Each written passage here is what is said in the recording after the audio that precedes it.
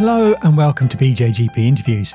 My name is Ewan Lawson and I'm the editor of the BJGP. Welcome back to the podcast after we certainly enjoyed a summer break. I hope you've had a chance to refresh and recharge as well. We're going to get straight back into it this episode with a very important topic of continuity of care. And in this episode, we got a chance to talk to Dr. Sally Hull, who's a GP and honorary reader in primary care development at QMUL. And the paper is Measuring Continuity of Care in General Practice, a comparison of two methods using routinely collected data. Now, we're seeing lots of evidence emerge about continuity of care over recent years, but I started by asking Sally why they did this study. Well, the point is that continuity of care is actually not part of health policy. People assume that it happens, but of course, it won't happen unless it's incentivized or it's valued. And this is the case in spite of the enormous benefits of continuity of care. And so the reason we did this study was for two reasons, really. We wanted to develop a method which showed that you could actually measure continuity of care across a large number of practices across a whole health district using routinely available data that's quite easy to collect. So that was one purpose. The second reason we wanted to do it was we wanted to compare what we found using this sort of objective measure of continuity with the annual Ipsos Mori GPPS surveys, which has questions on continuity. And that hasn't actually been done before. So that's really why we set out to do this study. Yeah, well, I mean, an absolutely hot topic as everyone's talking about continuity of care.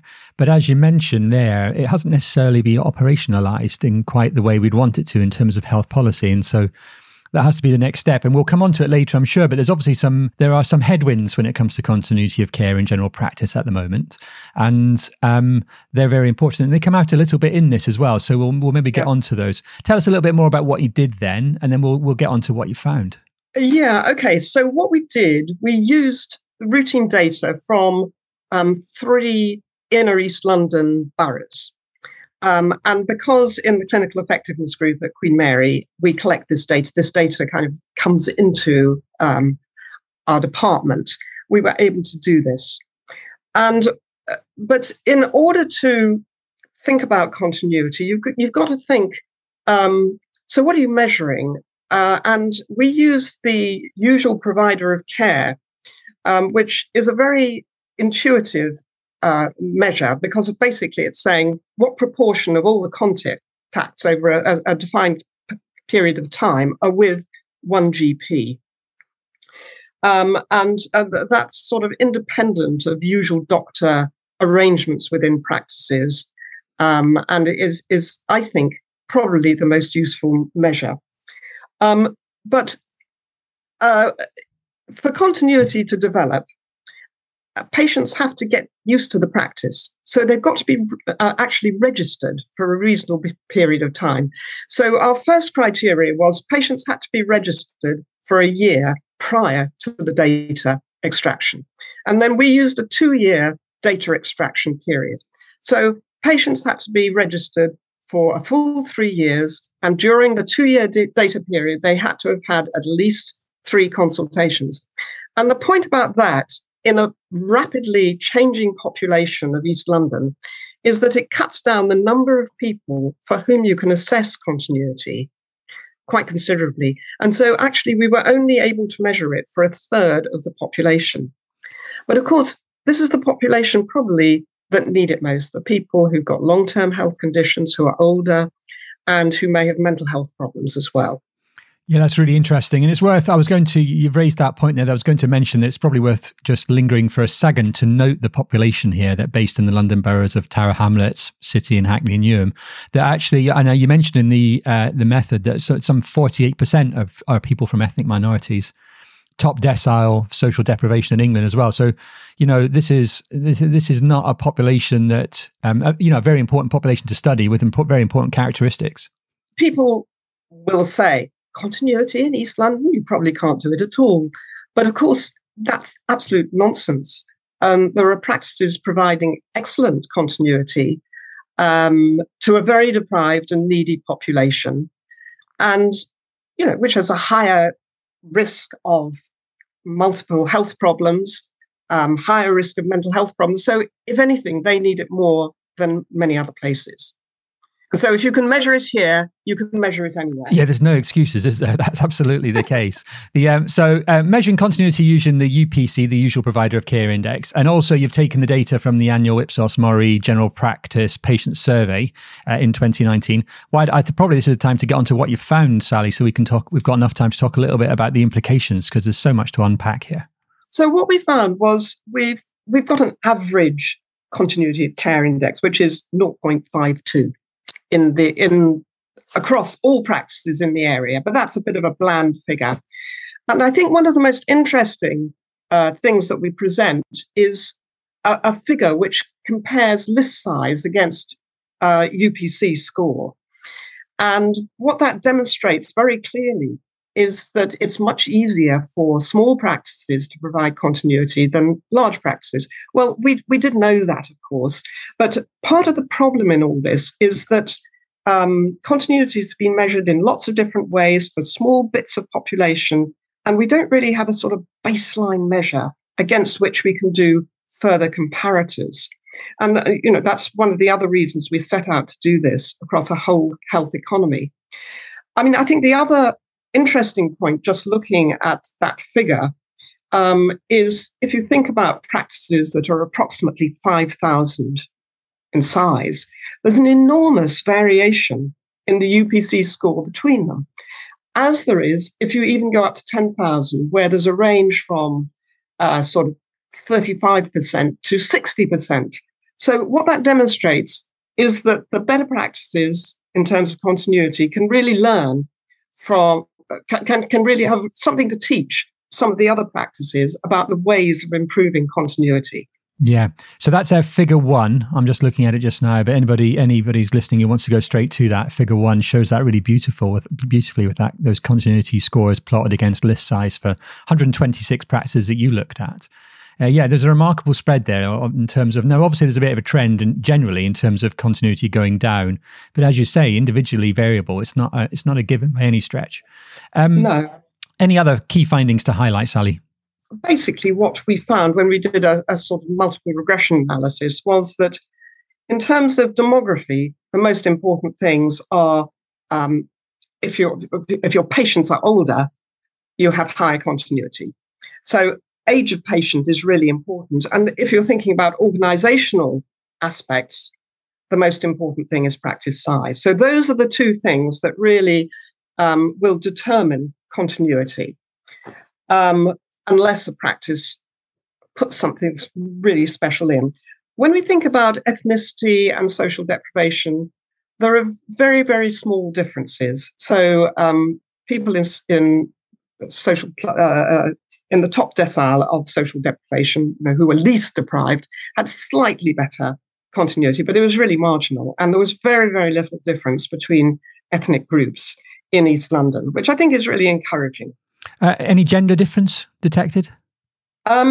Yes, there was. Continuity is, in multiple regression, it's greater for women. And I don't think that comes as a surprise, really.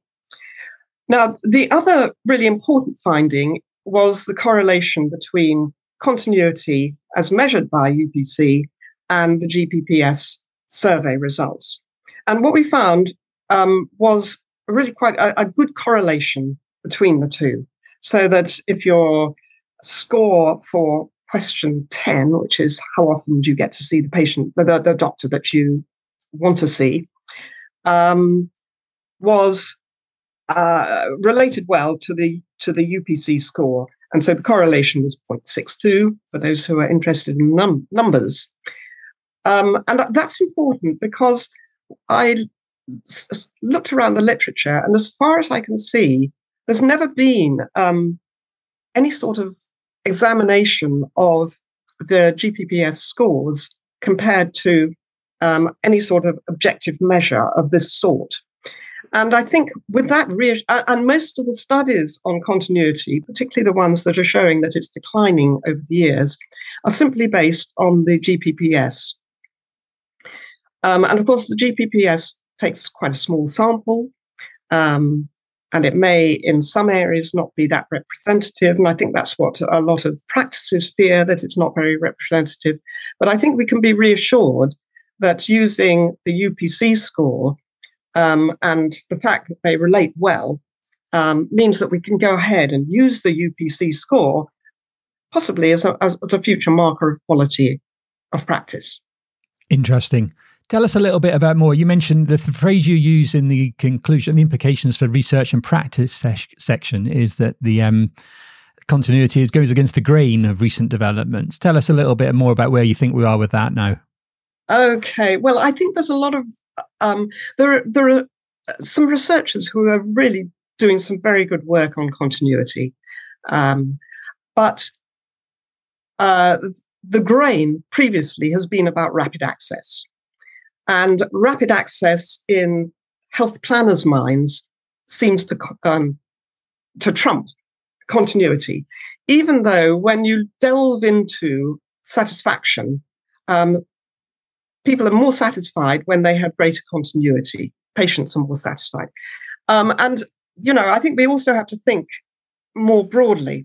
As I'm sure you know, the benefits of continuity of care includes a reduction in all-cause mortality, and this is looking at it across the whole of Europe, not just in the UK. Lower use of hospital care, increased adherence to drugs, decreased healthcare costs, and greater satisfaction. Well, frankly, if this was a drug, and I think it was Marshall Warinka who said this at the latest GP conference, if this were a drug, if continuity were a drug, it would be extremely well funded and widely prescribed. There's an argument that we've been getting health policy terribly, terribly wrong in recent years with the prioritization of access. For all those measures that you mentioned in terms of mortality, morbidity, accessing emergency and urgent care, we've been putting drivers in the system that push us away from continuity. The other one that came out there, that has come out that we haven't quite mentioned, is the tendency towards larger practice sizes as well. And you do suggest, although this study can't speak to that in terms of what might be best, but you do mention the possibility that we need to look at initiatives to improve continuity in that context. We're not going to be going back to small single-handed practices, but there are lots of ways of organizing practices. And if you've got a mind to improve continuity, I believe you can do it. And I think that's supported even in the complex and difficult environment of East London by looking at that UPC scores against list size chart, which shows how well some practices are doing. And so you have to go and ask them, what are they doing? And, the use of micro teams, just thought about it, and a receptionist being very thoughtful about who needs continuity. But obviously, there are other things that are driving against this. The bigger problems that general practice is facing, larger practices, fewer GPs, greater workload. Well, all those things are driving against continuity, part-time working in response to the pressures, difficulties recruiting GPs. So all of those things are drivers which run against continuity. But we've talked a lot about the benefits for patients. But I think we also need to mention the benefits for doctors. And continuity, I can't remember where it comes from, but it was described as the golden thread running through our practice. And I think that's such a lovely description, because for many doctors, continuity and developing relationship-based medicine is what drove them into general practice in the first place. And if you have health policy that destroys that, you're not going to get the people coming into general practice that we really need.